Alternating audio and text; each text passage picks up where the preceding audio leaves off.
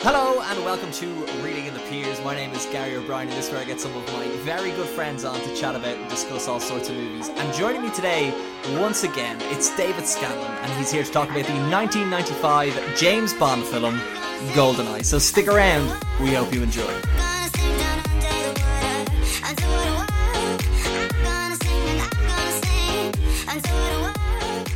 Scanlon.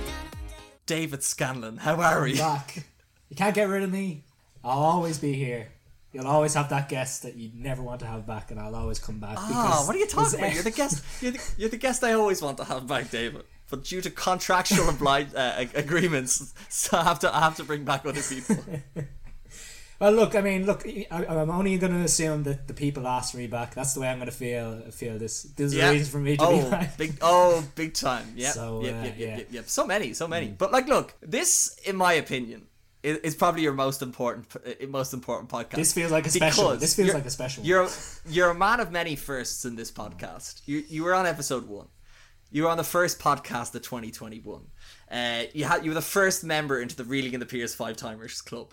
All of these things, great, fantastic. Many people have wished for these. They haven't got them. But what you have, most importantly, is not only the first James Bond podcast, no, but the first Pierce Brosnan episode of Reeling in the Peers. What an accolade. I'm absolutely honoured. I mean, there's many people that have come out of County Meath that have gone on to great success, but none more than the man that is Pierce Brosnan. No, my God! Like, look, when you think of famous people from Navan, you pretty much stop when you get to Pierce Brendan Brosnan. Real middle name. Look it up. Oh wow, PBB. Oh, so look, why this is a big deal? Why I've waited so long is that I was waiting for the right time, and I thought because there's David, there's three main loves of my life. It's bad jokes, stress, and Navan native actor Pierce Brendan Brosnan. So what I decided to do is that usually, look, this is the point of the podcast where I'd be like, oh, why'd you pick this movie? But you didn't really get to pick it because I pretty much told you and pretty much any other people coming on the podcast this month that they have to pick a Pierce Brosnan movie. Why? Simply because, but I thought this period of time, most especially because it's the month of May, David, and not only is May a special month for, I don't know, the weather, but it's the month of my birth, but not only my birth, the birth month of, like I mentioned previously, the Navan native actor Pierce Brendan Brosnan. So I'm calling this series of podcasts in the month of May Reeling in the Pierce. For the special bonanza that is the Brosnan O'Brien Birthday Bros Bonanza. And thanks for listening, guys. Goodbye. What a special time to be alive. Look, I'm telling you. So look, historians will look back. And they'll be like, what was happening in 2021? Was it the COVID-19 pandemic? Was it the European Super League? Or was it the Brosnan O'Brien Birthday Bros Bonanza? It certainly wasn't the Super League. Anyway, you came to me with a difficult choice. You said you have to pick a Pierce Brosnan movie, which pretty much narrowed it down to James Bond or a musical. So, look, I told many people, I was like, hey, pick a top 3 Pierce Brosnan movies, and they were like, there's more than 3. Well, see, the problem for me was my last movie was also a musical, so I felt like I couldn't pick a musical, so I didn't really have a choice. As much as I'm always like, oh, Dave, you get to be the first one, whatever. You're just pretty much the first person I go to with these batshit crazy ideas. I'm like, hey, David, I want to do a Paddy's Day episode. Give me an Irish movie. So, you remember you rang me. You were like, Well, let's go through the production meeting for this. The production meeting for Gary's podcast. Meltdown, and I sought the guidance of my good friend David about how I could structure a month of Pierce Brosnan episodes. People aren't going to believe that there is actually production meetings for this podcast. Like, as unstructured and as crazy as these podcasts are, there is actually production meetings. Even this random back and forth is open. The script says so. This is definitely not making it. Oh, I'm leaving all of this. Okay, so we're literally like we're nearly 8 minutes in. It's like, don't give the time slots because I cut all of this out. Right, David, This is already off the rails. What the people want to hear is they want to hear about the 1995 James Bond classic that is GoldenEye. Yeah. So, like I say, I usually ask people why they pick this movie. So, like I said, you didn't get given much choice, but why would you pick this Pierce Brosnan movie? What drew you to this? Well, okay, before I watched it again, I was like, okay, this is definitely the best of the Pierce Brosnan Bond movies. And not that I don't like the other ones, like, because obviously we're all 90s babies. I kind of grew up with them James Bond movies and kind of have a dear place in my heart. But I just kind of thought, yeah, this is the best one. First one out of the gate is always usually the best for each of the Bonds. So I decided, yeah, I'll pick this one. Yeah, I'd want to talk about it. I want to talk about my best bud, Gary O'Brien, who loves two things in life. The big two B's in his life, Batman and James Bond. And this is one of them. Don't worry, guys. The next podcast I'll be on will be a Batman one. Oh, locking it in.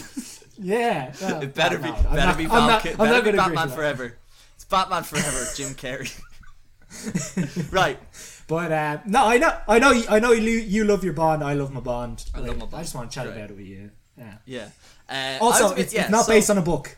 It's not based on a book. It's not based on a book. You can't bring up any of that book shit. No one wants to hear about that shit, Gary. So yeah, people know I've read the James Bond books, and this was one of the movies I was watching, and I was like, I've got nothing to say. There's no book based on this, but don't you worry, David. There's influences from the book in this shit I'm gonna bring up, so don't you worry. Sorry. The other thing we should mention is that this podcast did start off as a James Bond only podcast. It did. I had mad ideas to have a umbrella of podcasts under the umbrella that is Reading in the Peers. One of the branches of this umbrella, I'm going to change metaphor slightly, was Bonding with Friends, where me, you, and Lily were going to talk exclusively about James Bond movies. But like we were like, yeah, no one wants to hear about these old Bond movies. Like, as much as we love them, I mean, no one's seen them. No one wants to hear our thoughts on them. So but it was all about the creation of, Reading in the Peers. It was all about, yeah, it was all the experience. It was part of we've wound forward in James Bond movies. We're talking about GoldenEye. So for anyone that hasn't seen it, go watch it. It's great. We're going to be talking spoilers. But I'm gonna get right into it. David, do you want to give a quick thing of the plot very quickly, and then I have a big question to ask you after it. Okay, James Bond, secret agent. We all know who he is. There is an EMP device. We all know what an EMP is. It's 2021. We don't have to have it explained to ourselves. And it is built by the Russians. It's a satellite up in space, and it's pretty much been taken by bad guys, and they're going to use it to steal a lot of money. That's pretty much it. Yep, plot done. Okay, question I have for you. Go for it. Where does this rank for you in the scale of James Bond movies? Okay, so before I watched it, obviously I kind of held it in higher regard, but then after watching it, I was like, I don't know if this is so much better than Tomorrow Never Dies and The World Is Not Enough. Yeah, I agree. I was the same. I was watching it because I was overselling it to one of the flatmates here, and I was just like, ooh, it's not as good as I remember.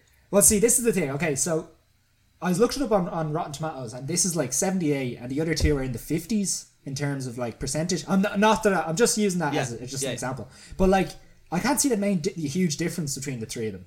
Like those two are so low. I think the other two are less gritty for sure. I think this is a lot more gritty for 1994, like James Bond, which is like, I don't know, when was the last, like the last, like when you're talking about 1976, when you had like Roger Moore as like a octogenarian running around dressed as a clown.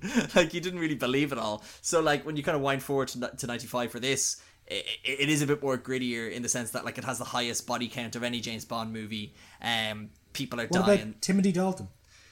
But it's all part of the continual process of getting to grittier. Oh, okay, yeah, no, that's fair enough. Okay. I was trying to wind back to like, I know there was I'm not gonna. Sorry, I didn't forget about the Daltons. Honestly, I thought you just skipped over the whole 80s. No, that's what I was saying. I think it was 76. 76. Yeah, I've definitely got that wrong. Maybe it's 86. Oh no, I've shown myself as a fraud. But anyway, so I think it was good. But like, I don't think it's the best movie about James Bond, but I think it's the best James Bond movie. Yeah, that's fair. I think it's definitely of its time. Like, it is a 90s movie. Yeah. A 90s action movie. Like, it's I think some of the like the stunts and the explosions are really like of its time. And look, that's fine. Like, it's kind of that, and it's also a little bit kind of witty, and it's doesn't take itself too seriously, which I like. Which is probably good. Yeah, it is probably what James Bond is supposed to be. Like, the Daniel Craig ones, as good as they are, he definitely doesn't have the charisma of Pierce Brosnan or no one even does, like David. a Roger Moore or Sean Connery. Yeah, exactly. No bias here whatsoever. That's a high bar. Yeah, okay. Well, this is my question. Next question. Did you answer your question? Where do you hold this in regard? No, I didn't. No. Yeah. You know, personally, it'd probably top five. Top five. Okay, cool. But again, I think just nostalgia wise, I think for us it's different story. Yeah. Like, for someone who grew up during the 90s, this is our Bond. So yeah. And then this is my next question. Then where does the Brosnan Bond? Because this is his first. So comparing Dr. No, Live and Let Die, On Her Majesty's Secret Service, The Living Daylights, and Casino Royale in terms of first Bond appearances. What do we think? Okay. Again, it's going to be a little bit biased, but I'm probably going to say second behind Casino Royale. Okay, well, that's just simply wrong, and we're going to disagree. I think, and the bias is here. I'm aware. This is the best Bond. He's suave. He's cool as fuck. Like, I love that. Like, Daniel Craig is clearly a secret agent, but Pierce Brosnan's James Bond is just a model, like, acting. Oh no, sorry, no. I was just comparing the movies. Like, Pierce Brosnan is definitely a better Bond. Oh, that's what I meant. Better Bond. No, absolutely, yeah. Pierce Brosnan is definitely better Bond. Oh, cool. I was ready to stop the recording and just never talk to you again. That's fair. No, because as we know, Daniel Craig is a potato. He is a potato wished to life. He's squashed into those tight-fitting suits and just is sad all of the time. He's such a sad Bond. This Pierce Brosnan guy, he's just having a ball. He's just having a great time. And I've got a whole section on hair and outfits later on that we can talk about. Oh, he's so cool, isn't he? He's suave. I think this is peak Pierce Brosnan, though. This is him at his best. It's peak Pierce Brosnan, absolutely. I think it's the only real good Pierce Brosnan movie. Well, you're telling me the Silver Fox hasn't got it all together in there. Early 2010s. Oh, I'm talking about well, we haven't seen Black Adam yet, David, so we'll reserve all judgment. But yeah, I think in terms of, I don't know, I think he's great. I think he fits the style and the genre and the time period really well. I think the story they're trying to tell, it fits quite nicely into the time, like into the time period as well. It's a classic James Bond story. Like, they have a nice opening sequence. There's this whole, you know, he's sent to investigate something. The thing ends up being bigger than he thinks what it is, and then it's a whole case of trying to stop the bad guy. But what I enjoyed most about this movie, and I think it's something the later movies have fallen down on slightly in that they've over relied on it, is that this movie kind of pulls back to James Bond's past a bit, in that, like, there's the whole 006 played by Sean Bean, Alec Trevelyan I think his name is, and this whole thing with they used to be partners. There was this incident that happened, which was shown in the opening scene, and then it turns out, spoilers obviously for the whole fucking episode, but for this, 006 ends up coming back from the dead, a very rare trait for Sean Bean's characters, and then ends up being the bad guy of the film. And I think it was so cool. I know I'm talking a lot, and you're going to have to try and stop me as much as possible during this podcast. Go for it, man. But I think it's so cool that it's just like, there's this bad guy that literally knows everything about James Bond, knows how he works, knows how his style. There's a scene on a train where he's like, "Don't worry, James, I know you're searching there. I've already fixed it. Don't you worry." And there's all these cool things where he knows beat by beat how James Bond plans things, whereas the later movies, everyone fucking knows James Bond from his past. Like, everything's related. The bad guys are always someone to do with something, whereas this was like James Bond does a mission but also just happens to be about the past, I found. Yeah, okay, so like I agree with everything you've said there. The one thing that I do say that the movie kind of fell down for me on is the fact that I would have liked to have seen more of that. Oh, like, absolutely. Like, I think if this movie had come out in the 2010s, say, like, that would have been the main point of this movie, is that, like, the whole mission would have been a kind of side thing, whereas that, like, you would have seen, say, this fight within James Bond that, you know, he sees that maybe, you know, maybe everyone in MI6 is against him, or how does he know that anyone has the same intentions that he does, and he's kind of conflicted or whatever because of what like Alec Trevelyan did to him, or the fact that he's kind of turned out to be a bad guy and turned against him. So like I would have liked to have seen more of that, but again, like I say, it's of its time. It has to be more. It was 90s movies are more just kind of action based, action heavy. But I would have loved to have seen more of that kind of conflict within Bond after he finds out that Alec was like turned obviously bad and came back to life and stuff like that. But like again, it is something with the more recent James Bond movie. It's all about being about his past and being about his destiny or whatever, all this shit. Bullshit. This is just like he's on a mission, and it just happens to be someone that comes across his path and is from his past. And I literally just had an idea there. By the way, the Broccolis, who are the producers of James Bond, you have this idea for free, but just credit me somewhat, mainly with a Pierce Brosnan guest or fan meetup. Wouldn't it be cool if they kind of followed the storyline a bit of like Captain America and the Winter Soldier in the Marvel movies, where you literally have a movie where 006, I think who is playing the new 007 in No Time to Die? There's simply no time left to die. Is it Lashana Lynch? Yeah, sure. Yeah. Wouldn't it be cool if like you brought in her character and they were teaming up for one mission, and then she dies at the end of the movie, but she comes back as the bad guy in the next movie? I think if they were able to tell an arc like that, it would be really cool. Something that was a bit more clearly, they had an idea or a vision of where it was going to go. I know this is pretty much going to be a podcast about us talking about James Bond as a franchise a lot, but we'll talk about GoldenEye. But whereas the new movies are kind of like, wait, Daniel Craig wants to do another one? Okay, we'll give him another $100 million and we'll write a script for it then. So that's what I thought was really cool about this movie, just that they had a villain that was an ex MI6 agent that James Bond worked with quite closely, and it was very rare to see, because not a lot of the other movies do it, and I don't think it's actually mentioned in the books that much. It's all the other 00 agents and James Bond's relationship with them. There's a scene in, oh Jesus Christ, is it Thunderball, I think, where all the 00 agents are gathered in a big boardroom and they're all sitting in like a big table and stuff, and that's the only other scene we've ever seen like the other. Oh no, there's other ones where we see them individually, like A View to a Kill and stuff, but like all together, there's an idea there's a bigger community of 00 agents. But I think that would be something really cool for the movie. Anyway, slight tangent, but really cool for the movies. Imagine if they did like an Avengers but 00 agents. Doesn't matter. But that was the main thing I really enjoyed about this movie, and I think that the henchman was actually fairly effective most of the time. Yeah, it was an interesting take on a henchman or a henchwoman. A hench person. In this movie. It was very. We're not talking about Tom Hardy. No, it was very progressive in this movie, considering it was the mid-90s, that you could have this type of person as that character. Yeah, well, I think that before this it would have been Mayday in A View to a Kill would have been like the last female henchman, but she turned out to be good in the end. But what was kind of cool about this one was that like she was just unapologetically evil, and this was something I also thought was kind of interesting in this movie. So she kind of like we can talk about her a bit. We're introduced to her character where she's like racing on a cliffside beside James Bond. She's in a Ferrari, he's in the old Aston Martin DB5, great car, I want to buy it. And it's great because we've never seen a woman driver kind of keep the pace with Bond a bit, which I thought was kind of already interesting. So you kind of get an idea that they're equals, and then we kind of see they're at the casino together, kind of mirroring that first time we meet James Bond in Dr. No, which I thought was kind of cool. And then eventually we see her, she's going off with some, it's great. Oh, I love this scene where he's like, Commander Bond, and then she's like, well, I'm going home with this lad who's an admiral, and you can see Bond being like, what? She said no to me? Oh, and it really hurts his confidence.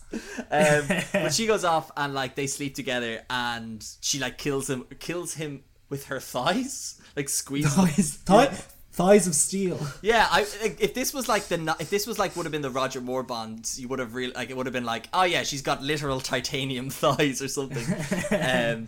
But like, yeah, so she kind of used her sexuality to kill people, which is funny because like Bond himself has always used his sexuality to kind of like get answers and get access to certain areas and kind of get information out of people. So I kind of thought they were interesting foes, and that like the both of them, their main sort of, not main, but like one of their kind of sort of weapons in their arsenal is using their sexuality against each other. So when Bond kind of falls ploy to her like advances, he nearly dies because of it, which I thought was kind of cool. Yeah, she's horny for murder. There's a lot of groaning for death in this. Yeah, oh, she loves it. But yeah, like you said, like it's not all common we see a character like that that's, well, number one, able to go toe to toe with James Bond, like certainly not a woman. But then like the way she uses her body and stuff, it's strange, but it weirdly works. And yeah, like there was times during it I was like, just punch her in the face, Pierce. Yeah, just punch her right in the exactly. face. You've still got use of your arms. Punch her right in the face. Like obviously don't hit a woman, but like she's trying to kill you.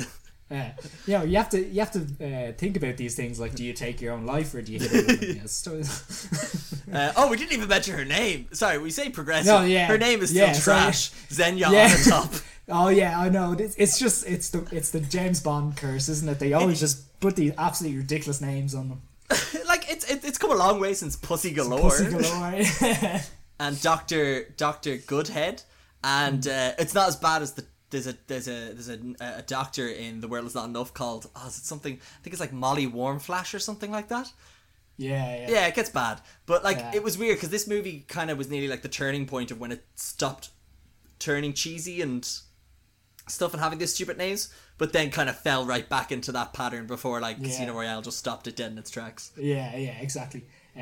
But no, like, look, it's I want to say like Famke Janssen does a really good job in this as well. Like, great, I mean, seeing what she does in X-Men compared to this, like it just shows that she's like a really, really good actor. Because I think she's really bland in X-Men, like the way she plays Jean Grey. But this, like, she just has, I don't know if it's charisma, but like when you're on screen, when she's on screen, you're like literally worried for anyone else in the room because like she could just lose her shit. Watch those thighs; they're coming for you. Yeah. Exactly, yeah. And I think she has a really cool, again, spoilers, I think she has a really cool death scene. Like, I don't know if that's, like, yeah, well, I just think it's... Yeah, like, it's kind of cool, but you know what I kind of liked about it was that James Bond never actually beat her. Yeah, I know exactly. he kind of outsmarted her, but he actually never beat her in a fight, besides the one time he kind of did, but, like, in terms of, like, killing her off, he never actually did that. It was just some, like... She was just enjoying it too much. That was her. She was just enjoying that murder. She was ready to get those thighs around Natalia. Yeah, exactly. But yeah, I thought that death scene was pretty cool because he hits the helicopter and she just goes flying back into a tree. Just pretty cool. Yeah, because he attaches the rope the zip cord or whatever she fell down on, attaches it to her. Then like shoots the helicopter flies away, and then she gets stuck between like two trees. So actually, he attaches it to her thighs. Does it? Oh my god, she gets killed by her own thighs. Oh my god, it's very poetic. This is Shakespeare shit. What was it? And then the line was that's something I meant to do was write all the lines out. But one of them was like, she always loved a good squeeze, and you're just like, I tried to count the number of quips in this. There's too many. Count. It's just so different. So where the movie starts, I think we can kind of roughly talk about, because I just think that's a really cool opening scene. Was the infiltration with 007 and 006. But the first time we see the Pierce Brosnan James Bond was when he goes jumping off that big dam in Switzerland. It's not, Switzerland in real life, Russia in the movie. I want to go to there. I want to jump off that. It's actually, you're able to do proper bungee jumping off that dam. I want to do it. Yeah. So yeah, like, it's, again, this is kind of a thing in a lot of James Bond movies. A trope is that there's always this scene where it's a big kind of stunt. As we've seen kind of more recently in the Mission Impossible movies, and like, you know, we've seen it in the past with, say, jumping off the side of the cliff and he gets the British flag as the parachute and stuff like that. Whatever, there's always different ones. But this one, obviously, bungee jumping was big in the 90s. So big. It was hardcore. It was radical, dude. Yeah. Well, like, I couldn't understand why he just didn't abseil down. Like, I mean, I don't think he gets extra points for style, does he? He was a radical hardcore. Of course he was going to do it. But yeah, very cool scene. And then obviously the first line, he's in a toilet. Yeah, so the first time so fun, vague. It's not, I don't know if it's, I can't remember. I just read this fact when I was doing my usual. So obviously when he jumps off the cliff, it's not the dam. It's not actually James Bond. It's not Pierce Brosnan. It's this other.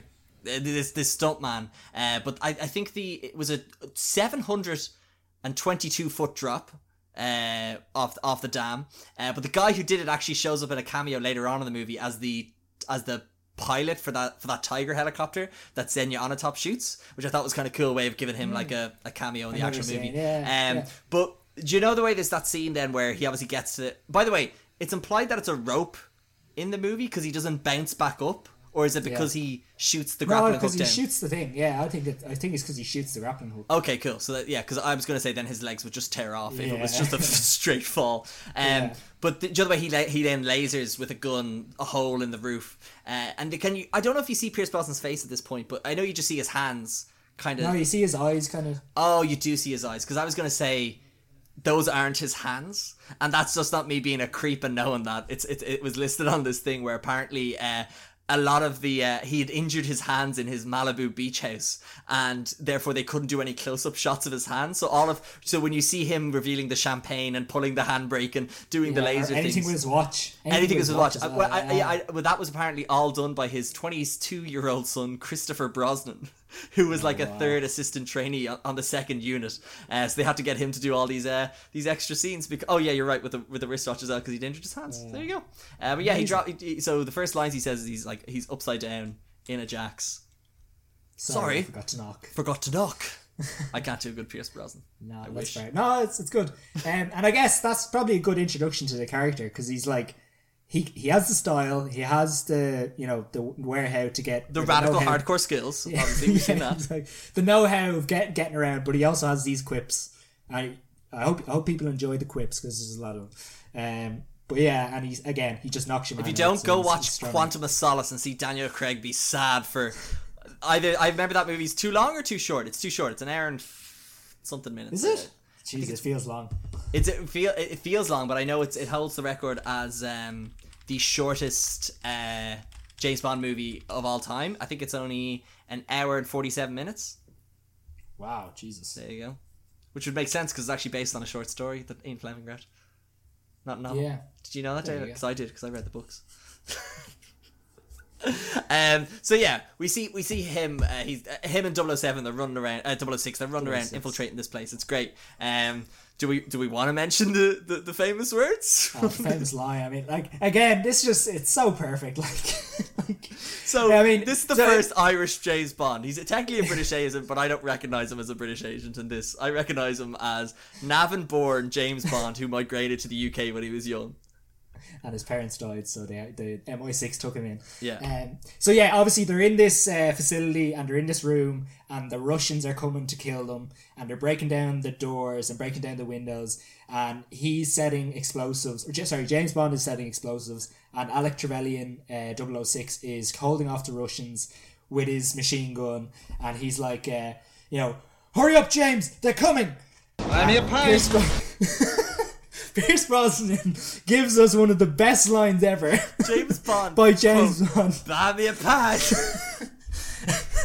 Buy me a pint. We're stealing this from another podcast, but I don't care. First of all, I don't understand how that speeds things up, or like if that is a thing. Like if you hold him off for longer, you can buy me a pint. Like, you owe him.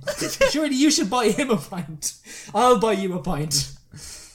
So again, it makes no James, we're in sense. trouble here. Okay, well then get me a drink, please. I'm gonna need a pint of plain for this now.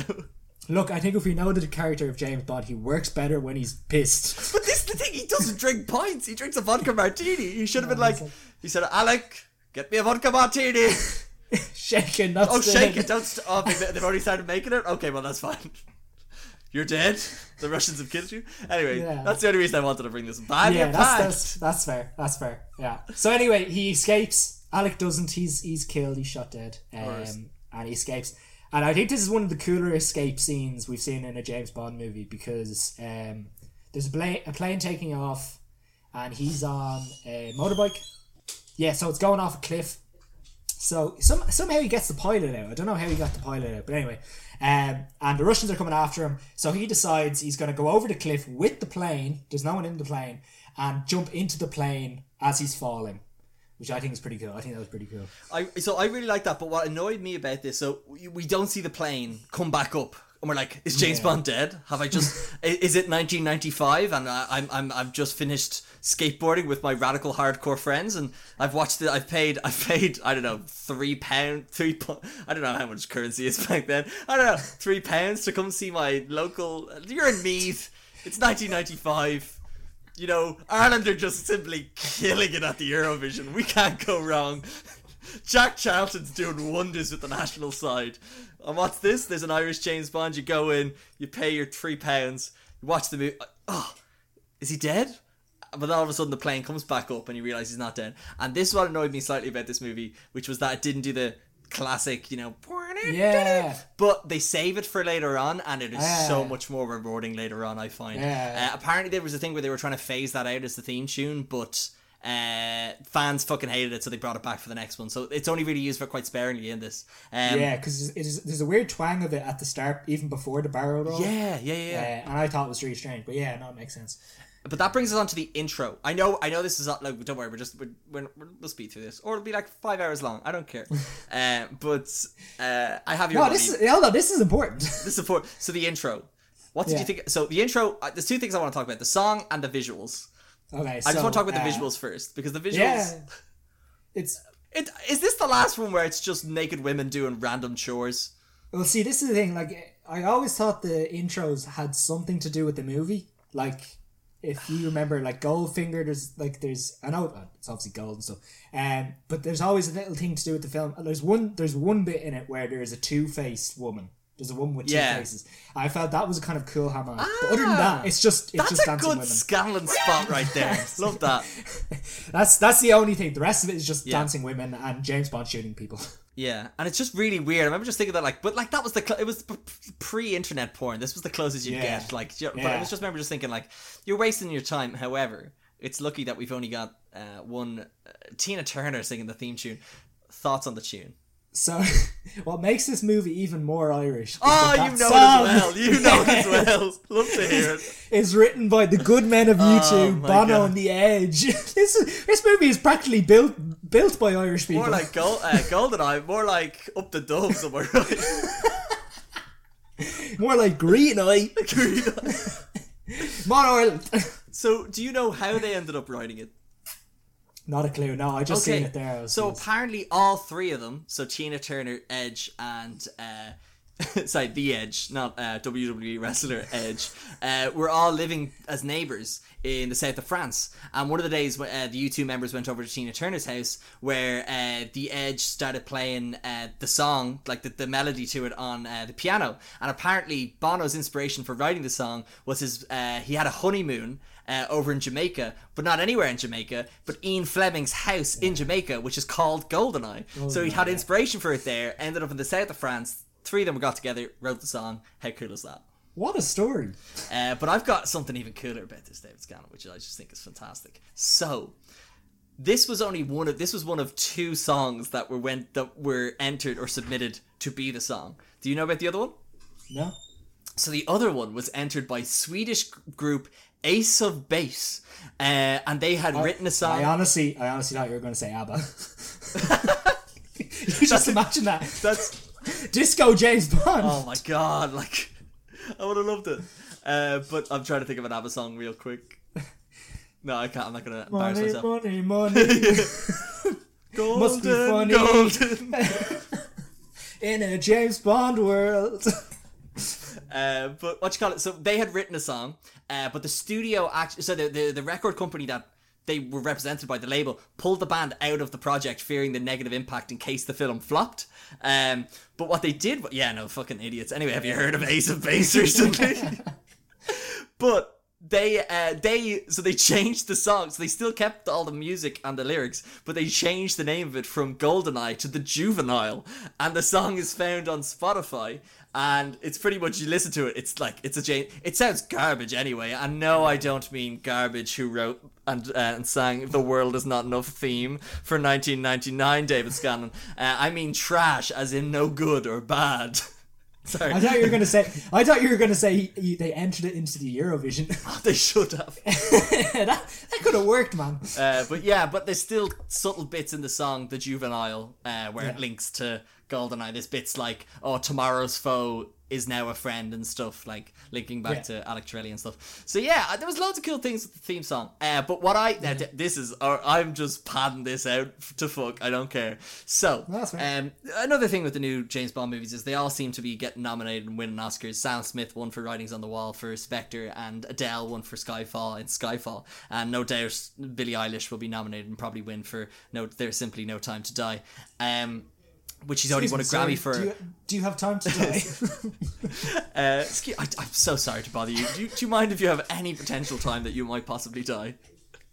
But yeah, so actually, another fun fact: she's the first person to win a Grammy for a song based on a movie when the movie hasn't been released yet. So there you go. But anyway, so I looked up this year in the Oscars, and I was like, who the hell took this Oscar from U2 and The Edge? So it was won by Colours of the Wind from Pocahontas. So that's where my outrage started, David Scott.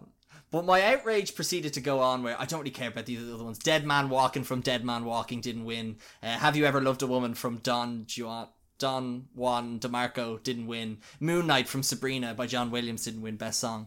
But you know what else was the last song to be nominated this year that didn't win?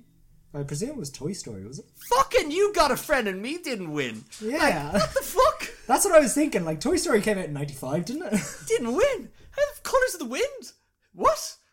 Anyway, so that's where my anger ended then. There you go. That's all the rant I had about the song. But yeah, good. It's an alright song. It's not the best song, but I've been jamming to it all week. Yeah, that's fair. No, that's fair. No, look, again, it's perfect 90s movie, like it's, or 90s music, sorry. U2 were at their peak, Tina Turner was at her peak, you know. Why shouldn't they do a collaboration on a James Bond song?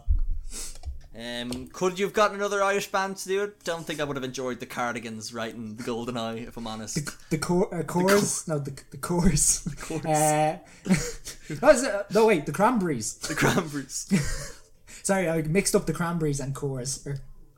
Yeah, you got those right. Yeah, two of them. We love our chorus. Yeah. Actually, sorry, this is probably a good point before we actually move on to the next scene. I would like to talk about the director. Hit me up with it.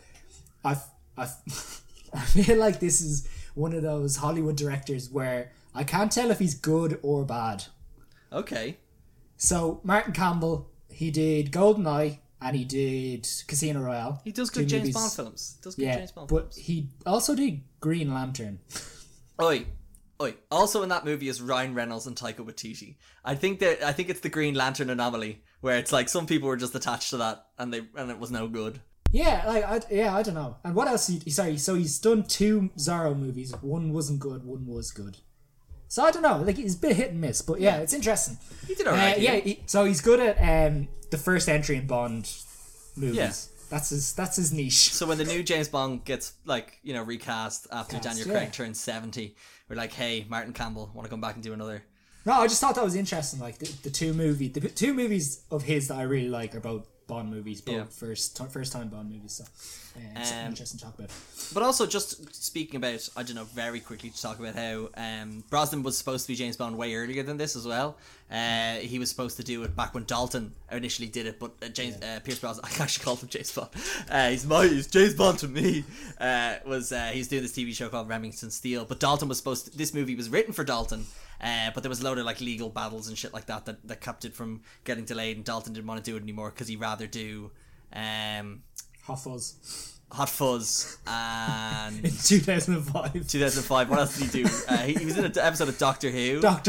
Oh, he was the voice of the hedgehog in Toy Story 3 as well. He was like, no, I don't want to be James Bond. I'd rather be doing this. Makes so much sense. But yeah, but like then little did he know this would be the most successful James Bond movie since Moonraker, because it had a budget of about 60 million and made about 350 million. So all down to the Brosnan effect, if you ask me. But yeah, so like I think James Bond wasn't the only role recast for this as well. We also got New Moneypenny, played by Samantha Bond, who's kind of a bit more like, I'm not going to be taking your, like, as all the Moneypennies have kind of been, this is the most we see her being like, I'm not going to take your shit, James Bond. Yeah, she knows all his moves and kind of like, yeah, shut the fuck up. Shut the fuck up, yeah. I liked her. They kind of ruined her character in Die Another Day, but like, I thought she was good in this. I really enjoyed this take on Moneypenny. As little as you see her, like, just for that scene. Moneypenny's really never in a lot. Unless you're in Skyfall and you're shooting James Bond. And we don't know you're Moneypenny until the end. Oh, yeah. And then who else? There's obviously Q stays the same, and Desmond Llewellyn, who is just fantastic. Like I don't know what else he ever did, but like man, did he just fucking do great in this role. Yeah, like considering what age he was at that stage, he still had like the banter with Bond. He still had it, like it looked like they knew each other for They years. did. Actually, that's a good point. Yeah. And like you could have told me they were like best friends for 30 years, and that's, you know, they had that charisma to get it together. Like just the bits in the background as well really helped. But like just again, like just what an actor. Like, and for someone to work his way through that series for as long as he did is just incredible. Yeah. Like, You just know Pierce Brosnan brought him out for pints the night before. Yeah, like, absolutely. Come on, Desmond, we'll go have a few pints. Here, what does this gadget do? That's a pint of Guinness. You're damn right it is, Desmond. Does exactly what it says on the tin. And then should we move on to probably the most important? Well, I just want to quickly talk about, just very quickly, the last thing I want to mention about Q, because like Moneypenny, owning in it very briefly, which I think this is the scene that kind of is the only thing that really ties back to the older ones, like the actor obviously, where it's just ridiculous gadgets that are never going to be practical in real life. And I did like, it kind of gave the movie a bit of levity, I found, where it was like there's a cask that's a cast on Q's leg that's also a rocket launcher. There's a phone booth that's like, you know, blowing up people from the inside with an airbag and shit, which I thought was kind of, you know, cool. So this is interesting. I think it's perfect timing. This is something again that works in its favor for the movie, is because it's coming out in the mid-90s, and I think like this movie probably is set in the early 90s because it's still Soviet Union, so that's why I think so. Bond just can't get everything in a smartphone. He needs like proper gadgets. Like, I think that's the problem with modern day Bond, is just like he can get everything in a smartphone. Yeah, just give him a smartphone and that's it. Like he doesn't have to carry around a like briefcase with fucking with gold coins in it and a belt. Yeah, exactly. And all this shit. Here, bad guy. How about I just revolute you 20 quid there and we call it quits? Yeah, exactly. And a pen and so all this shit. But anyway, I thought that was pretty cool. Again, worked with the time of the setting of the movie. But yeah, sorry, we'll go back to probably one of the most effective recastings of kind of James Bond's surrounding characters, which is Judi Dench as M. Yeah, and it just shows the fact that she was able to pass from one Bond to the next as well, I think. Yeah. And I think, well, like I know the others have kind of done it, but the other ones are just so kind of boring in the books, David. But in the books, what you call it? The Q's kind of born out farting, and that's kind of what the actors up to this point kind of were. I know the ones during the Dalton ones was a bit more of a kind of a bit more animated than the original guy. I forget his name. But Judi Dench lends a new kind of element to it, which is just she's like, because like, you know, she sees him flirting with Moneypenny, he just knows, right, I'm not taking your bullshit, James, you can just fuck right off, we're doing it my like. She's such a boss to him, and I really enjoyed her kind of taking him down a peg, because she is his boss, and Bond's kind of taking the piss for the last few M's, or at least like she's coming in day one and just fucking dropping the hammer. Yeah, I just love that scene where they're in her office and she just kind of lays the ground, or lays the kind of everything out in front of him and says like, I don't give a shit, like I will send you out to die. Yeah. And that's like, and I won't get, you know, think about it twice. And I think that just kind of tells you everything you need to know about the character, is like she's just hard as nails and doesn't give a shit, like. And it's perfect for Bond, because this Bond is so playful that having someone like that is probably good for him, and it's a good to play off. Yeah, and I know, like, in the books, obviously, there was never a female M, but I know I was reading up on the trivia as well that the idea of a female M was actually floated earlier by Lois Maxwell, who was actually the original Moneypenny, and it was her idea, why don't I take over as M, or why don't a female M happens? And they just didn't, they took her idea, but just was like, yeah, that's great, Lois Maxwell. We should have a female M. Do you have Judi Dench's number? Dame Judi Dench. And she's been great, like you say. She carried over to the Daniel Craig ones easily, and I thought she was really good in that as well. Do you want to go through the rest of the cast? Yeah, we'll go through the rest of the cast, David. Well, I think all the other people left, bar, well, obviously we talked about Sean Bean, are basically non-English. No, there's one other. Basically all the Russian people aren't Russian. That's where I kind of saw a bit of a flaw in this, is that I would have liked to have seen them use foreign actors. Like, if you think of, say, Mads Mikkelsen's character Le Chiffre in Casino Royale, like if you can imagine a British actor trying to do Mikkelsen that role in this, you're right, David. Well, no, he's coming at you with those thighs.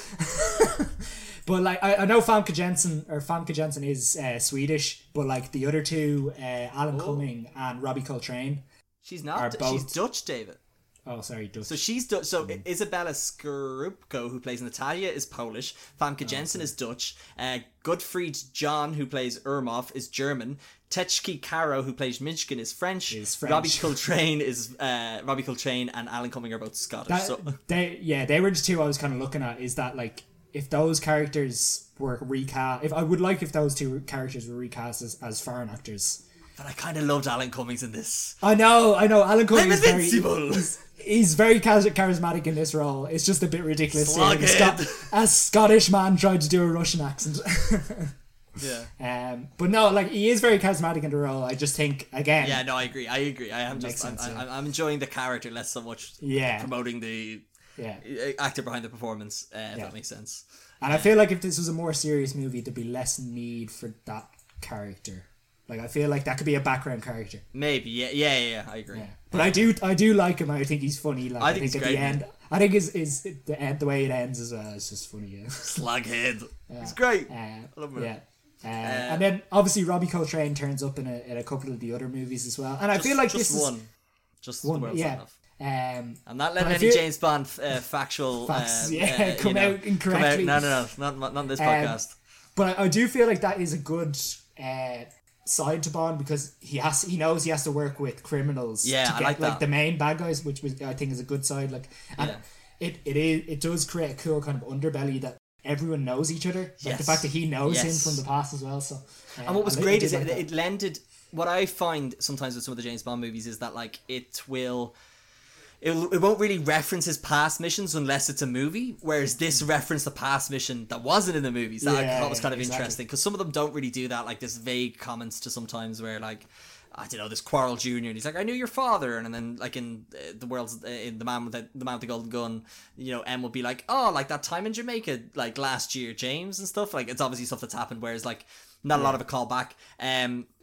But what I really enjoyed about Robbie Coltrane's performance in this, that he hates James Bond, but they have to work together, like you say. There's two other things I want to say about his character. One, I just non-stop, I couldn't stop thinking about, hey, what if Hagrid was Russian? And that just gave me endless amount of entertainment, which was kind of like, I should not have said that.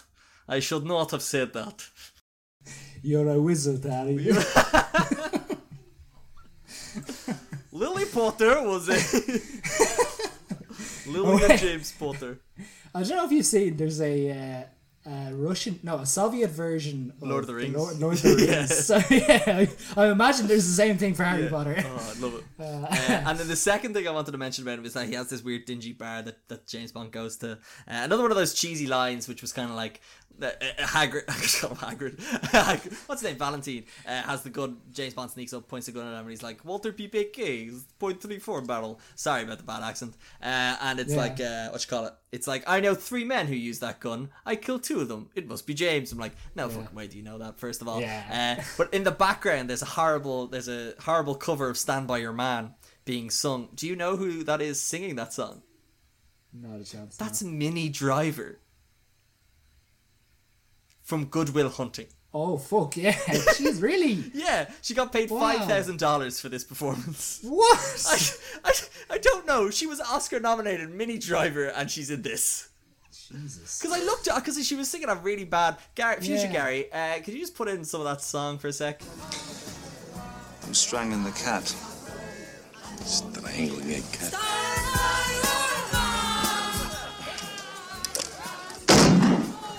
That is Irina, my mistress. Pray tell her to go. So I was looking at her, and it's like, who the fuck is that? And I was like, I looked at it, it was Minnie Driver. I was just like, anyway. So that was just mad. Incredible. Yeah. Again, like is that a little bit like, you know, with the movies these days where they have like an extra who's like a famous person, like Richard Branson in Casino Royale, or something like that. Was there something that she was promoting at the time? No, I don't know. I think it was just.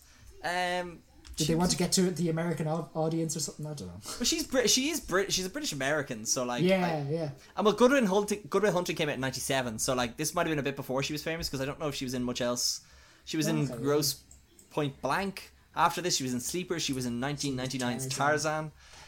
So like, I don't know, but anyway, it's just odd seeing her in this. But Yeah. No, I didn't even notice it because like that role it's like she's there for like 5 seconds. yeah. Anyway, So, yeah. it was... Interesting. Oh, we forgot one of the MI6 operatives, David. We forgot about Serena Gordon as Caroline, an MI6 psychiatric evaluator whom Bond seduces at the beginning of the film. Do you mean Inappropriate. Woman 3? A woman. Woman 3. Inappropriate. Yeah, absolutely. I'm stealing this joke from another podcast, where it's that she is sent to review him, and then he's like, but see, this is what I kind of like. The thing I took from the character is like, well, of course she's gonna fail him. He's fucked in the head. He's crazy. So of course he's gonna seduce her for her to give her a nice review, so he can go off and kill more people. So this is how his character works. So that's how I kind of see why he's being a creep. He's obviously a creep, but he's doing that. And then Nick Mason from the Weekly Planet just wishes that she went back to MI6, and the review she gave her was bad at sex. Small penis. Small penis. Yeah, that would be hilarious. Big Walter PP, small Brosnan PP. Oh god. But, So yeah. like I don't know, and then obviously should we talk like Natalia as well? Natalia, she's pretty good, but I don't like Yeah. how her character ends up. That's my thing. Okay, so I just have one bit I want to talk about. So like on the train, Bond says, your man Ormov has a gun against her head, and she's kind of trapped, and Bond has a gun at Sean Bean. So he kind of has a choice. Does he save your one, or does he kill Sean Bean? And Sean Bean says, Alec Trevelyan says, I'm going to kill her. And Bond says, I don't care. You can kill her. She means nothing to me. And then something happens that the two of them get away. And like, she's like, oh yeah, I'm fine. Don't bother asking if I'm okay. And I feel like that was the time where like she should have been like, no, I'm not taking any of your shit. Like you literally said you couldn't give a shit about me. Yeah. And then there was just one other bit where they were at the beach just before they head over to Cuba. Yeah. She has this really incredible During her third costume change of Yeah, the trip exactly. to Cuba. So she has this incredible line. Sorry, just let me get it before I ruin it. So she says, all the guns, all the killing, how can you be so cold? So Bond says, it's what keeps me alive. And then she says, it's what keeps you alone. And I feel like that is something that they really should have progressed on. And like there should have been a bigger part of the movie. Yeah. But then they just end up riding. So I reckon that's just the studio being fucking annoying, because there's no reason for the two of them to be together. Specifically that early on in the script, and then there's this weird scene where he's all sad and alone at a beach with his white shirt with the sand dunes, and she comes to like comfort him, and I'm like, what are you doing? It's just slowing down the plot at the end. But no, I definitely agree. I would have liked the idea of kind of either her growing closer and more attached to this guy that is so cold for her, and then him then having feelings for her and being like, no, you're a horrible person, fuck off. Because that's kind of how that character should nearly go. But the fact that they fall in love, and it's in the novelization, it turns out that she ends up going and marrying a hockey player. I'm not making that up. Like they go off, she goes off and marry a hockey player after this. So it was very forced. I didn't enjoy it. I would have just liked to have seen them as sidekicks. Just like she's a sidekick, she just goes off, and like when he gets caught, she goes off and is able to do stuff because she's like a good computer programmer and she's able to actually do stuff. Yeah, because like, Bond wouldn't have been able to do anything in that scenario facility. To stop the bomb going off, the big space laser going down on London. Like she did all that. So like all he did was stop the laser being moved, like with a big shtick. So I think they would have made great sidekicks, but the romance to me felt very forced in it. Yeah, exactly. Yeah, so like I felt that scene was just, it was perfect for that moment, and then they kind of ruined it with them two getting together. But anyway, I think that's just a James Bond trope. Yeah, just, you kind of you have to have the even in the books, which I've actually read. No way, man. Really? Yeah. You read the book, the James Bond book. James Bond books. Yeah, there's a few of them, David, to which I have read the words. And like legit, like sometimes it's like they were written in the 60s, and sometimes it can be bad. But yeah, and there's literally like, I don't know, there's like 40 white men in a room and one woman walks in and you're like, yep, that's the one James Bond will end up with at the end.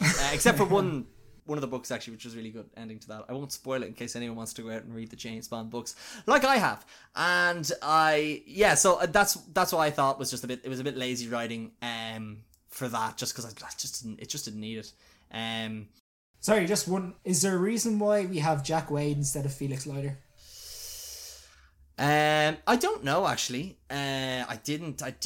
I know he's named after someone from the production. I don't know why. He's not in the books as far as I'm aware. But I know it's not the first time. It's one of the very few times an actor comes back to play another role in it, because he was actually one of the bad guys in The Living Daylights. He played Brad Whitaker, I think his name is, and he played the villain in that, so he gets killed off. But he's also playing the same kind of cowboy, like that Texas deep South accent and stuff. So he comes back, so you can nearly confuse the same together. But yeah, I don't know why it's not Felix. Maybe because I don't know, because to Felix. Oh no, because in License to Kill, Felix gets eaten by a shark and he has to recover. So this would have been written after that. So Felix would have been chomped up, which actually happens in a book earlier than that. And anyway, I'll stop with that. But there was one line actually in this that I thought you might have brought up that you thankfully didn't, which was the fact that Jack Wade's character has never been to New Zealand. Never been to New Zealand. Look, who hasn't been to New Zealand? I'm telling you, like, come on. But yeah, so like I think that's kind of roughly all the characters. Other kind of stuff I wanted to talk about was the very outdated tech in this. Just some of the screens and some of the fact that you'd literally get a notification, it would take over your entire screen. We get a lot of Hollywood hacking. Oh my god, there's so much typing without looking.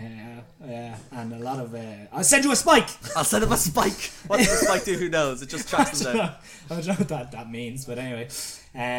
Yeah, like I suppose we should actually get onto the story. Like, is there anything? Like, I think we have been recording this for about an hour, so exactly. Maybe we talk about the story.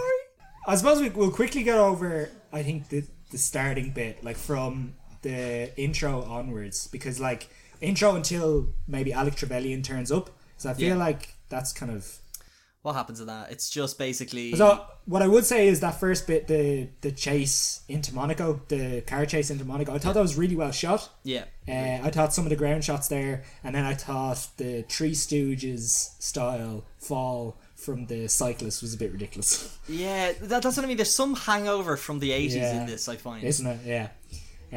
But no, it's a really, really well shot scene, and obviously I like the fact that it's Bond and someone, or obviously a female, going kind of toe to toe, and he sees someone similar to himself, and just that's kind of balls to the wall and doesn't really give a shit about kind of safety and stuff like that, especially with your one in the car. So yeah, that was pretty cool. And then obviously the shot kind of ends over Monaco. Yeah, and it's kind of cool that we see a bit more advanced tech in it, where like James Bond's taking pictures and sending them to someone who's not there. The wild technology of the early 1990s. But yeah, then we see that kind of scene where, like I mentioned earlier, that Xenia Onatopp kills that admiral, takes his place, flies off this helicopter, which becomes important later in the plot because it's a helicopter that can withstand the impact of an EMP. Of course, you have to explain what an EMP is, because it's 1995. This is 1995. Well, the EMP, for those that don't know, is an electromagnetic pulse, and basically it wipes out all electronic devices in the vicinity. But in this, it kind of takes it to another level, because like not only does it like disable the electronics, but it seems to like blow shit up as well. So when like 3 fighter pilots are going to, because Xenia and Ormov storm this satellite facility that Natalia and Boris, played by Alan Cummings, I don't know if we mentioned his name, work at. And Natalia is able. Oh no, one of the survivors, Xenia is going around getting hot for murder, killing a few people, and one of them sets the alarm off. 3 MiGs, as they call it, come and I don't really understand what their game plan was, because where is the landing pad? Like, are they just gonna fly over it? Yeah, I don't know. I don't know. Anyway. I'd say it's, well, like Russians, I'd say the idea was we're just going to blow it up because we don't want anyone finding out about this. So maybe that's a waste. That's a very wasteful. That's very 1990s. Not very sustainable. I would say exactly. That's how we got into this shit show in 2021. Damn Russians blowing up their shit. But yeah, so that EMP goes off and it just blows shit up. And what actually another thing I thought was kind of cool about this movie was a lot of use of miniatures. You can tell it's miniatures, but I still think it looks fairly solid. Yeah, absolutely. Yeah, because like, I mean, you kind of forgive the 1995 CGI, with the satellites from space, like the background isn't great and stuff, but the Earth is a like, blue marble. Yeah. Exactly. Yeah. There's no continents on this Earth. But again, if you're going to spend $5,000 on one person for a 5-second scene, you're going to lose a bit of money in your CGI budget. Yeah. So yeah, look, I don't really understand what they were doing, sending the EMP down on that base. Was it the idea that they didn't want another satellite? Yeah, so I think it's because they didn't want so what they do is they infiltrate this base and take the golden eye, which is 2 keys and a gold brick thingy, a gold gem that basically. So this man, okay, this podcast is already too long. You're buckle up, ladies and gentlemen. You're in for the long run. So basically, they go into this facility. The corporal or the general has to be like, hey, I'm here to run a test of the golden eye. Go over and get me the golden eye. So this other Russian guy or Soviet guy goes over to a computer which scans his hand. I think either he puts in a key, then scans his hand, then it gives him a key card which he then swipes, and then that swiping the key card then opens up like a little mini vault that produces the 2 keys and the golden eye gem thing. And then the golden eye gem thing has to be put in a computer on the just opposite that. And then the 2 keys get put on either side. You turn the 2 keys at the same time, which activates the GoldenEye satellite, which basically sends like a laser from the GoldenEye gem thing, I don't know what better way to call it, shoots it up into another screen across the room again, which activates the satellite. So my understanding was they wanted to blow up that facility so the Russian or the Soviets would think, A, this is an attack on us, and it's definitely not our guys, and B, did they destroy the GoldenEye with it, so therefore they won't use it again, so they didn't see it coming the second time. Yeah, that's fair. That makes sense. Yeah, that's a sound plan, I suppose.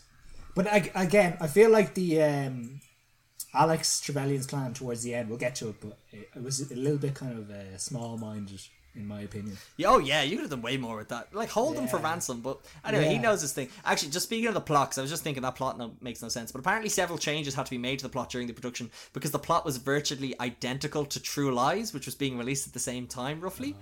But then I was thinking, there was no sexy, secret lap dancing scene in this. Like, Arnold Schwarzenegger wasn't in this movie. Buy me a pint. Buy me a pint. Dial. Put the cookie down. Put the cookie down and buy me a pint. Alright, enough of that. It's not a tumor. I think this is the one where we've lost the plot. It's by the way, just for context, this is I'm Turbo Man. I'm Turbo. I'm a secret agent. Give me the Turbo doll. It's for just context. It's late on a Thursday evening. I think I have heat stroke. Anyway, I'm pretty hot as well. So what else happens in this? They steal the GoldenEye, they blow up the facility, and James Bond has to try and track down who did this, but he knows there's a survivor who ends up being our Bond woman, Natalia. Yeah. So Bond then goes through Valentine and then wants to try and find this guy called Yanis, who is like the head of this organization. But little does he know that Yanis finds him. Yeah. So this is so obviously, where do they have that fight in the spa? Where is that? So Bond tells Valentine, "Hey, I want to meet Yanis. Tell me to meet him here." Oh, okay, so Bond then proceeds to float in a pool unguarded for who knows how long. Pierce Brosnan. Yeah, he's been there for a while. So he's in a pool. He's been there for a while. So then, and why did Xenia not kill him there? She couldn't get the thighs in that. She would have heard him splashing about. Yeah. So yeah, Xenia on the top appears and attacks him with her steel thighs, but he managed to get the better of her using a gun like a normal person. Yeah, this is another thing from a podcast we listened to, is the fact that they would have had to get dressed as he held the gun to her. Yeah. So like he would have had to. They're both in tails from being in the spa. Yeah, yeah, and then they would have had to have gotten dressed while holding her with the gun. Yeah. So that could have been awkward. Drive to a graveyard. She also has makeup on. So he was pointing a gun at her while she's putting lipstick on. Come on, get a move on, love. I have a bit of a schedule here. The pub closes at 2. Yeah, exactly. So he appears, and I thought that graveyard, or what, it looked like a statue, like a load of statues. Yeah, it looks like kind a of wreckage. A wreckage for all that stuff. The Soviets, they love their statues, and then obviously there's a new dictator and they have to build a new statue. So there was a lot of unused statues. So he comes out. I thought that was very Tim Burton-esque, like could have appeared on like a Batman set. Yeah. So anyway, he goes through it, and it's all mysterious, it's all foggy. And who appears? Only Alex Trevelyan. Did you notice the score was shite in this movie? This scene in particular, the score was very bad. I didn't enjoy it at all. But this scene, it was this weird piano playing, and I was like, this is not the music I need to be hearing for this big reveal. Yeah, like I feel like that should have been kind of like more ominous, or more kind of there definitely should have been more to it. I'm telling you, take that money you were going to pay Minnie Driver and give Bono and The Edge $5,000 to come up with a very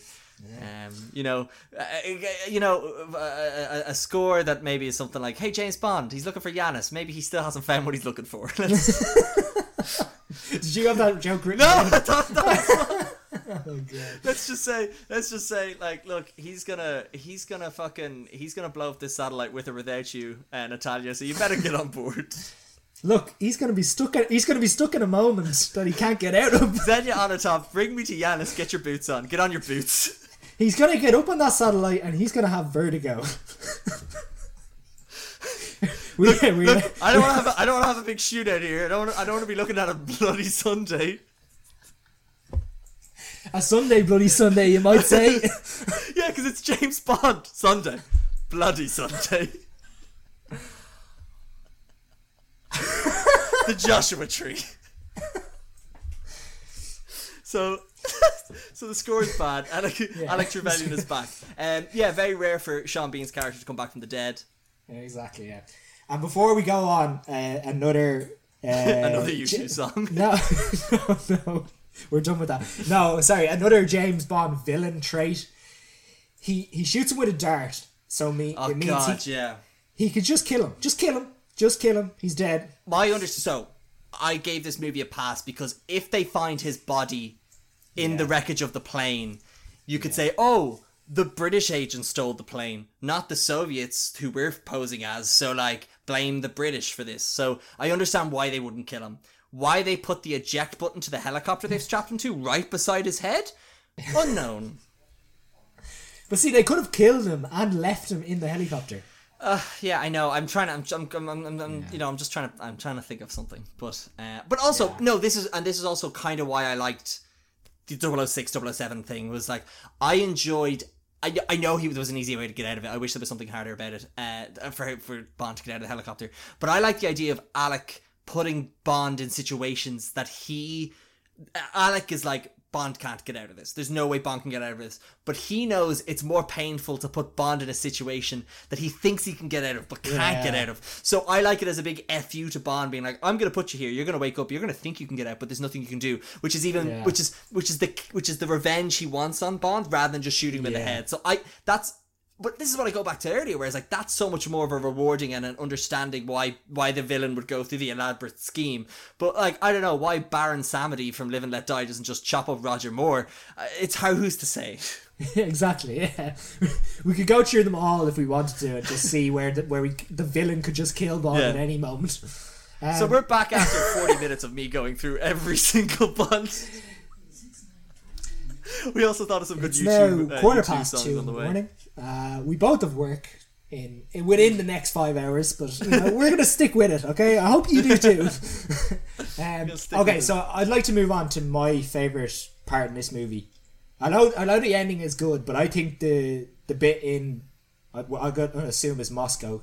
We'll say Russia. I think this is the best part of the movie. This is probably one of the best parts in, like, probably all time. James Bond. I just enjoy it. He's just causing havoc. He's just... It's great. No, it is a fantastic thing. I just need to think, but I think it's... So he gets taken by the Russians. The Russians come and find him ejected from the helicopter. That's how they get out. And they end up in prison and an interrogation with the defense minister. And actually, James Bond has this really cool line. I'm going to say it here. So the defense minister is like... oh yeah, how would you like to die, James Bond? And he in response, James Bond goes, Shaken, not stirred. no, his line is, what? No small talk, no chit chat.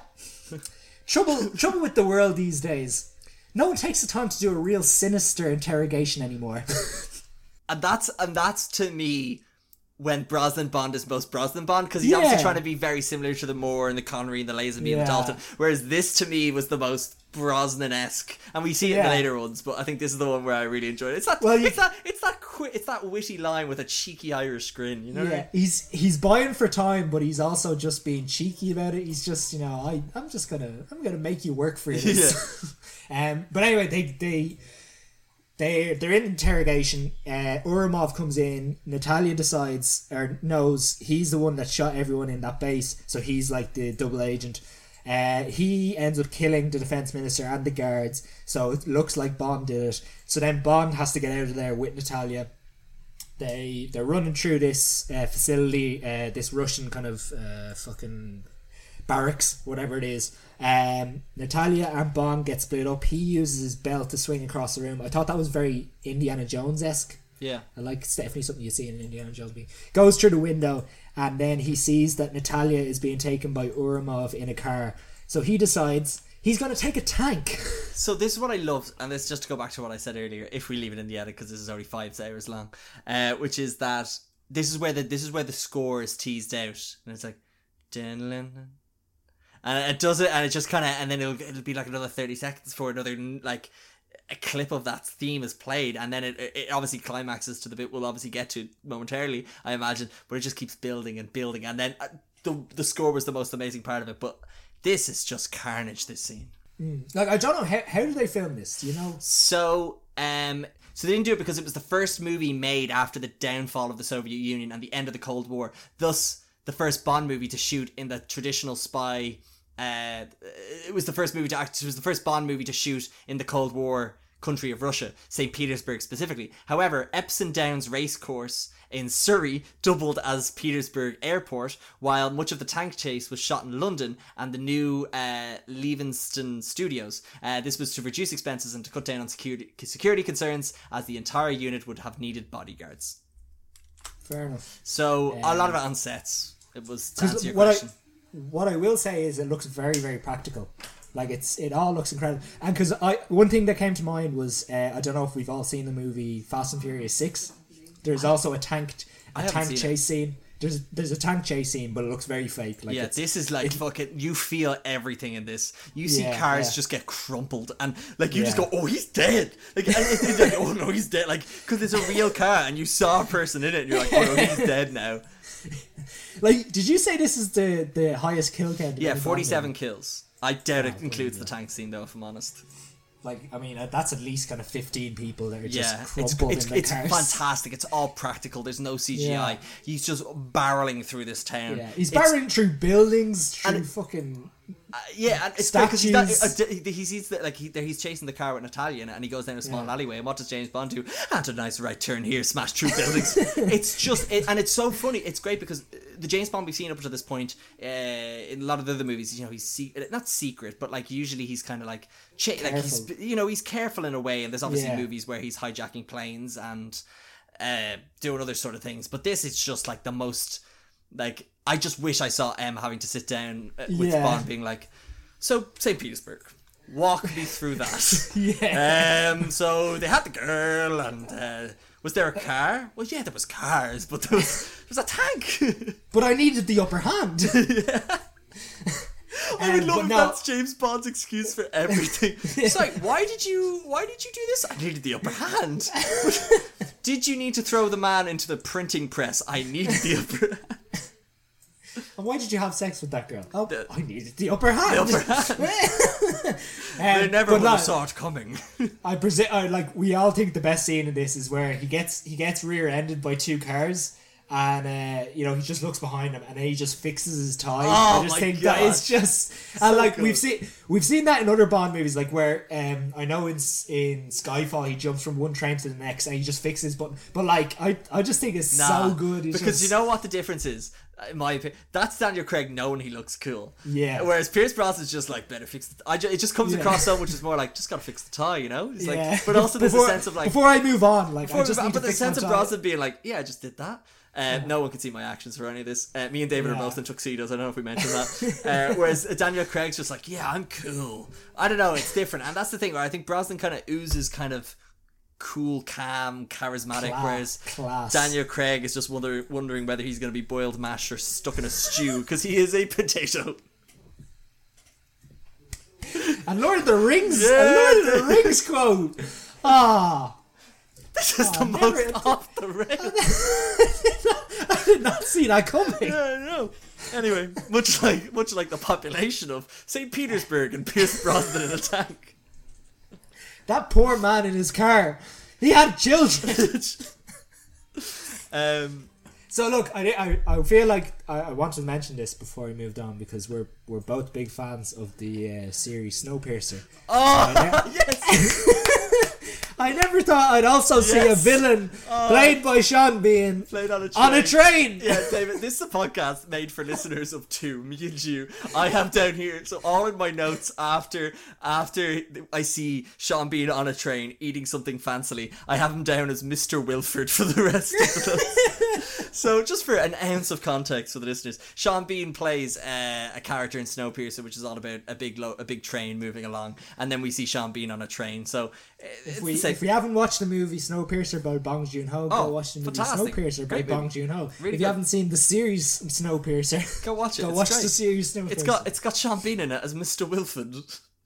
Anyway, so yeah, Sean Bean is Mr. Wilford in this. I have to, yeah. Anyway, but yeah, so then that train is kind of like, as you know, like you mentioned that scene earlier, Natalia's held hostage. Then James Bond gets the upper hand, and he's able to using his tank. using his tank. The tank, like. What's there to say about the tank other than just go watch the fucking tank scene? Like it's probably on YouTube somewhere. Just watch that and just watch it in all of its awe and glory. It's fantastic. So good. And then kind of from this, they realize Natalia and Bond work together to find the location of the next satellite, which is in Cuba. Cuba. Fun fact, not fun fact, but like the satellite is actually real, and it fell down a couple of years ago. I don't know if you saw something about that. I don't have it written down, but did you see something about that? That it used to be I a real did see- satellite and it got decommissioned Yeah. and collapsed and Yeah. stuff. But yeah, that whole Cuba. Actually, sorry, hold on, very quickly. We didn't mention the car, David, the Bond car, David. See, it's not really used, is it? And there's a reason why. Yeah. So, this is the first time a German sports car, in this case the BMW Z3, was used as the primary James Bond vehicle. So, get this. They paid $3 million to use the BMW Z3. But they recouped... Sorry, BMW paid $3 million to get the car into the movie. They made $240 million in van sales for the car because it showed up in the movie. And apparently this is where began just like ridiculous sponsorship, like movie product placements. Sorry, did you say 30 million to 240? $3 million to $240 million. 800% increase. Yes. That's some Wow. quick maths. So apparently then this is how like Bond movies just got like we see Pierre in this as well. Like this was the most lucrative money. Actually, I will mention that I didn't know Pierre could be in Soviet Russia back in the It day. can if it's being shot in Surrey. Yeah, exactly. I thought that was a bit strange. But yeah, the Hollywood Reporter actually... it's considered by the Hollywood Reporter and the book Product Placements as the most successful product placement in movie history. But also the reason why it's not seen much in the movie is because BMW had to lend them like a prototype for the car, and so because it was so late in production, the car was a prototype. Yeah, so it was a prototype, meaning that it couldn't be damaged in any way for the action scene. So that's why we don't actually see him drive it or anything. That's fair. And the last we see of it is in Cuba when Jack Wade rides off into the sunset, and then press Jack any of Wade's those like buttons, Jack. he goes don't go bombing around in it. I must actually mention some of the quips. We'll mention some of the quips at the end. Some of them are outrageous. Yeah, go on. Yeah, okay. So, we'll come to that at the end. So, last scene, they find the satellite and they infiltrate. Yeah, this villain base, very very cool. Cool villain base. It reminded me of a Moonraker. It reminded me of You Only Live Twice. Those type of kind of classic Bond. Built into a cave. Built into a. Yeah, it's something ridiculous. Built into a volcano. Ridiculous ones like that. So I think that was pretty cool. The satellite dish, I thought was cool, the way the water kind of flowed out of it and it was kind of secret and stuff. I didn't look this up actually, but did you think it looked reversed? Yeah, I think that was it. I think they filled it. Yeah. And something but like there's no way that was like that must have been a miniature, surely, because no, absolutely, yeah. I think it was obviously just the way the water flows out. It didn't look real. If it's a miniature, because it would just if you imagine it was just a sink, it would just like flow kind of round. Yeah. So that kind of obviously just gave it more kind of action or something like that. No, very cool. And then obviously like the infiltration, as Bond usually does, he gets captured. Yeah. He's lost the upper hand. Yeah. You think it's all over. Yeah. But yeah, and then your one, as we said earlier, your one Natalia is the one that actually kind of saves the day. She manages to reroute the rockets on the satellite so that it flies into the atmosphere and blows up.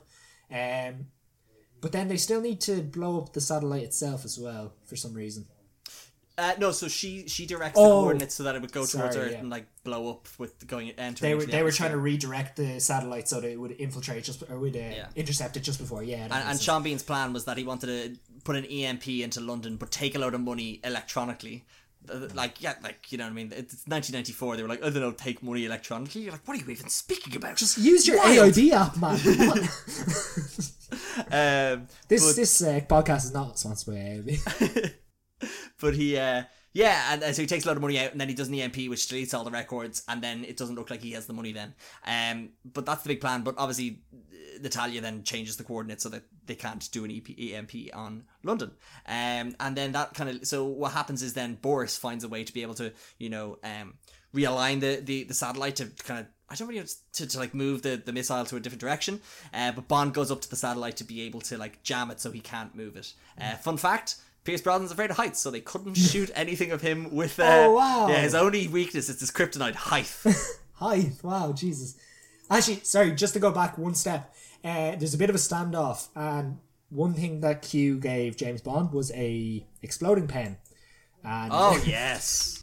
And one thing we must just give a moment's silence to all the MI6 techs who died because of the pen exploding in their face. But what happens is they take James Bond, they capture him, they take all this stuff, and somehow Boris ends up with his pen. So what happens is Alec takes all the stuff off and puts it beside him, and then there's like a scuttle where Boris is pushed into the table by Natalia, and then he picks up his glasses and there's a pen beside him and we've seen throughout the movie that he loves clicking pens. He's very fidgety, and the way the pen works, as if you've seen the movie, is you click it 3 times to arm it, you click it 3 times to disarm it. So there's a bit where James Bond is trying to see at what point does he have it armed. So he keeps clicking it. He keeps clicking it twice, and then clicking it twice again, so it'll be like armed and then disarmed, armed and then disarmed, whatever. And like, I don't know if you tried to like count the clicks and try to like keep an eye on I'm literally looking it up now, because I tried to do it during it and I just couldn't fucking... I couldn't count it, but I assume it's right, and if not, exactly, But I just thought that was a really tense scene. I thought because obviously the audience knows, Bond knows, no one else in the room knows, but he's just waiting for that right moment where he kind of smacks it out of his hand, and then it just blows up, and all shit starts to. Yeah, he's already set off some detonators within the facility, and that's another cool thing where Alec sees his watch, and all the guards take everything off Bond except for his watch, and then Alec is like, "Oh, give me the watch," because he knows the watch is part of the MI6 standard kit. So and he can see it's like flashing. He's like, "Oh, you've armed bombs. Let's disarm that." So it's like that cool thing of like Alec knows all the kind of the procedures of like infiltration, I suppose. But I guess winding forward ahead slightly, there's that standoff at the top of the satellite. That is fucking brutal. Yeah, they're going hard in a sense of ferocity rather than being bad. Trash, no good. The band that sang the "World Is Not Enough" theme song from 1999 is "The World Is Not Enough." garbage. Well, like, the thing is, they are running around the place and they're throwing themselves. Like, there's a bit where Alec is shooting at Bond and he literally throws himself down the stairs to kind of get out of the way. And like, I'm like, man, how do you get up from that? Like, that is crazy. And like, and then obviously like the hand to hand stuff, like they're literally just throwing themselves. He needs to get lower down so he can have the upper hand. Exactly. No, then he doesn't have the high ground. Oh no! Oh my god, that adds up a whole new layer. So hold on, how's that fair into things? So if we look at then Obi-Wan has the high ground, but Obi-Wan was trained by Liam Neeson, and if you watch the movie Seraphim Falls, which there may be a podcast episode about, we don't know who wins overall. We have lost our shit. Yeah, it's very late.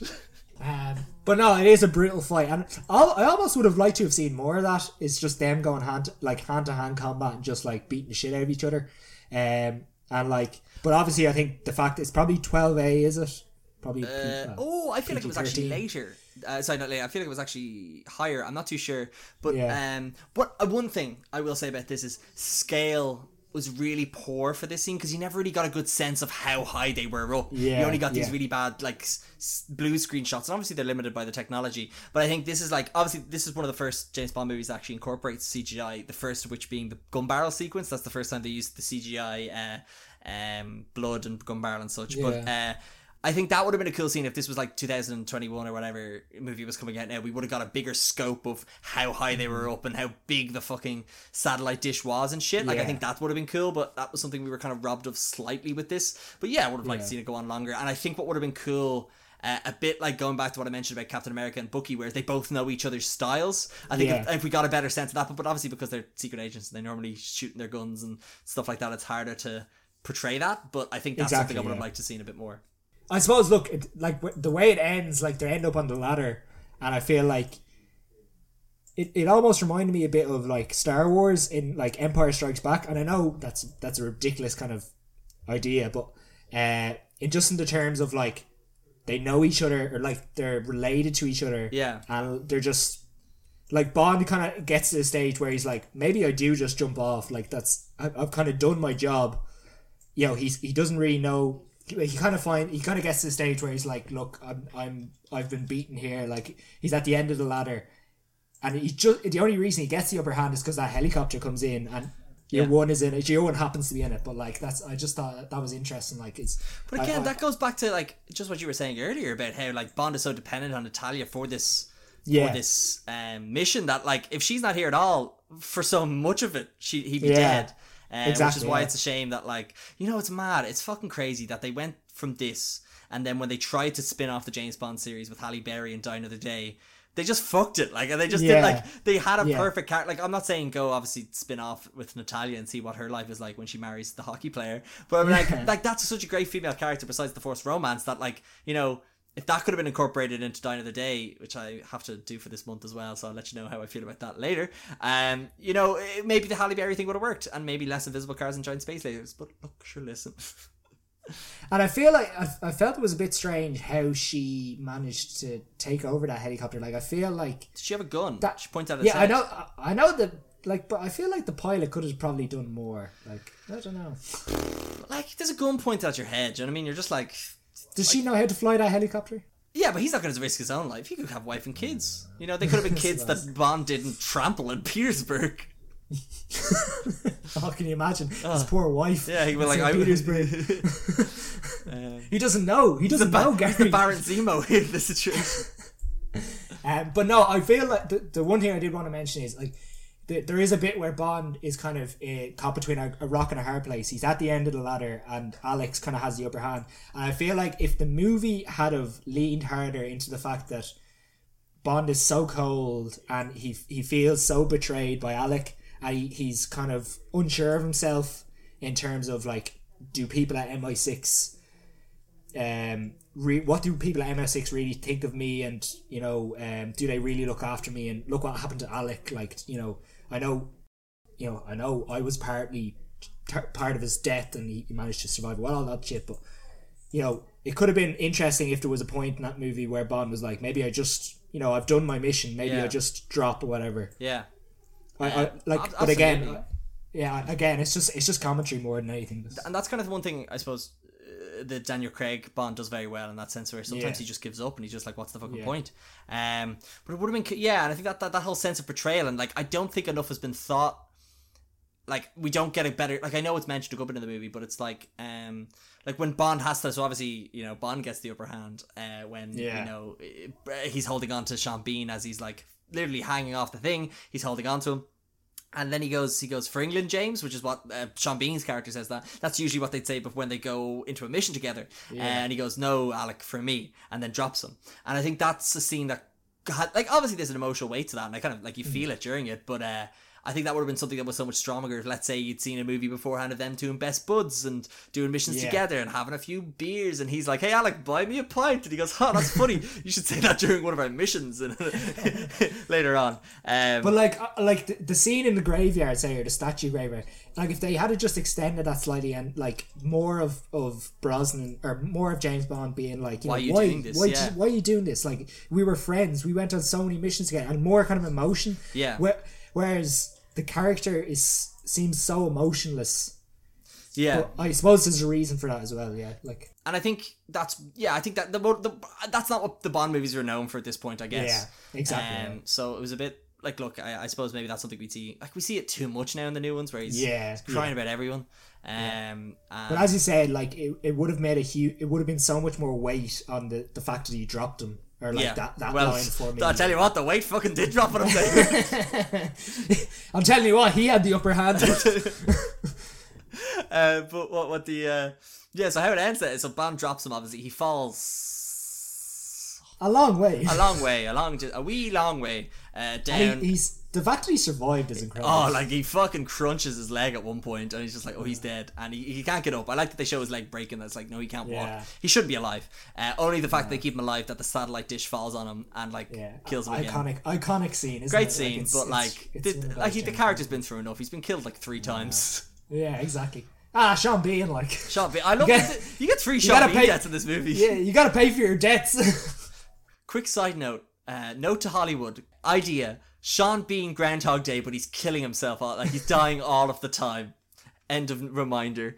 But yeah, and then there's that scene then where James Bond gets on the helicopter and Natalia and him drop down. This is where I agree with your point, that the pilot just flies away and he's just like, but I like the idea, he's like, fuck, I'm getting out of here, like I don't want to see where this goes. And then Jack Wade shows up and he's just like, hey Jimbo, and he's just Jimbo! Like and then the CIA have been there the whole time, and it's just like, yous could have been helpful. Of course the Americans are in Cuba. And actually, the one thing I will mention is, I think this is the only Brosnan Bond movie where it doesn't end with him on top of a woman. I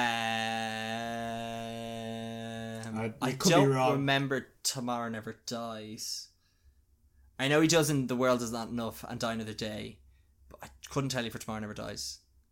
Potentially. But I don't know. But yeah, like, I guess I like that. I would have been annoyed because I was just like, the romance was too much to begin with, so I'm glad they didn't end on that. And it kind of hinted back to Dr. No, where that ends with the CIA kind of showing up a bit too late and Bond going off with the Bond girl, which is kind of another thing to Dr. No. But yeah, overall, like, I think the action's great. I think the acting is phenomenal. The special effects, the miniatures, that's all fantastic. Some of the scripting obviously has its issues from just being quite dated with its witty one-liners and just Bond being a bit of a creep. But overall, I said at the beginning, maybe it's not the best James Bond movie, but I think it's definitely up there. I think it's the best Pierce Brosnan one. I don't know. I'll watch the other ones and I'll see how I feel. My first one was The World's Not Enough, so maybe I just have complete bias towards that. Unsure. Yeah, no, like, I just think it's very enjoyable. Like, it's I think if you think about it too much, your head is gonna hurt. But like, you'll be like, why is Minnie Driver in this? Yeah, exactly. I don't understand. But again, I think that's the same with a lot of James Bond movies, especially the older ones. It's just there is a lot of flaws in them. But you have to just enjoy them for what they are. And I think this one had had the most tropes without seeming like tropes. That you had your henchman, you had your main bad guy who had like a facial deformity and, you know, was leading James Bond to his own devices, like in situations he could escape from. You had the Russians, you had the henchmen, you had the gadgets, you had the Bond girl, you had the car that really wasn't used that much anyway. You had the opening scene that was action. Like, you had all these like elements of James Bond, which is why I think the later James Bond ones, they're good movies. They don't really feel like James Bond movies to me, but they are good movies. So that's why I think this is a good a good James Bond movie. Not to say it's based like I know I was joking about the books and shit like that. Like the character's not really like that in the books that much, but I think that's because of when we kind of see that screen adaptation of it. That's what I can kind of consider the visual medium form anyway of James Bond to be like, and I think this movie does a very good job of it. Yeah, absolutely. I agree with that. Yeah, so look, I don't really have any other points there. I suppose the only thing I will say is just, like I kind of mentioned at the start, it's strange how the other two Brosnan, like I know Die Another Day, you'll get to that, but I think the other two, like I don't see huge differences between this and the other two and why they're kind of rated differently or kind of regarded differently. So I'll have to give them another look. Tomorrow Never Dies and The World's Not Enough just to see. Again, possibly maybe it's just my own kind of bias that, you know, they used to always be on RT and used to always kind of watch them on a Saturday afternoon or evening or whatever, and used to always enjoy them. So, but no, this is probably from memory. I think those ones aren't as kind of actiony and gritty. They're kind of more, they lead into the cheeky Bond kind of side of things, perhaps. Suppose maybe, but no, I really enjoy, as much as I joke about the whole Pierce Brosnan thing, I do think he is, blasphemous as it is, I think he's the best James Bond. I think he's the best blend of everything. Like he can do the action. He has the suave kind of like the look and everything. And that hair. Oh, man. Oh my god. We didn't even mention that hair. I didn't even mention my whole bit about his costume. That boat jacket. My god, that blazer. Man. Oh my god. Can you imagine Daniel Craig walking around in that 3-piece I can imagine suit? him walking around in a morph suit that passes as a suit. Fucking. But no, like he pulls it off as the character. Absolutely, yeah. Yeah. And speaking of pulling it off, Dave, you've only pulled off another fantastic podcast episode. Well, let's just hope everyone's still with us. Like, they'll be if here. if you're still around now, I mean, I commend you because there's only so much you can listen to this shit. God knows many people have tried in the past. Yeah. But no, seriously, thanks again. Oh, we finally did it. We did a Jimmy Bond and Pierce Brosnan movie. I'm delighted.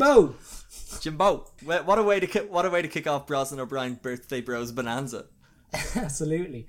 And wait, what was the other thing you were going to call it? You were saying your friends. Oh, just that, like, you know, it's going to be, well, I don't know how many episodes they're going to be because the weather's getting quite nice and restrictions have lifted. So who knows how many podcasts all I say. But let's just going to say there's going to be Brosnan movies. There's going to be brilliant episodes on them with very begrudging guests. And David Scanlon, thank you very much for being the first begrudging guest. For my self-indulgent month. That is the Brosnan O'Brien Birthday Bros Bonanza. Happy birthday, Gary. Happy cheers. birthday, Piers. Should we start a viral media campaign to get Pierce Brosnan to Can you be on our podcast, please? Yeah. We love you. You're the best Bond. If everyone can at Pierce Brosnan and... Do you see he's selling his house for $100 million? He can't get it. He can't sell it. This can't stay in, David. He can't sell his house for $100 million. I say we take out a loan. I say we get the Patreon up and going. We buy his house off him, and he's like, "Oh, cheers, guys! Thanks so much for buying this." I'm like, "Oh, you're welcome around any time, Piers. You're more than welcome." He'll have to sign the deeds, Gary. He'll have to sign the deeds. Okay, right, David. Again, it's been far too long.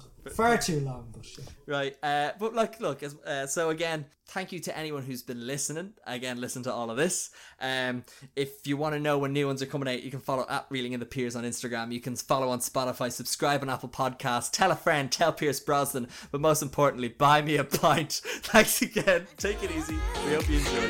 Buy me a pint. Goodbye.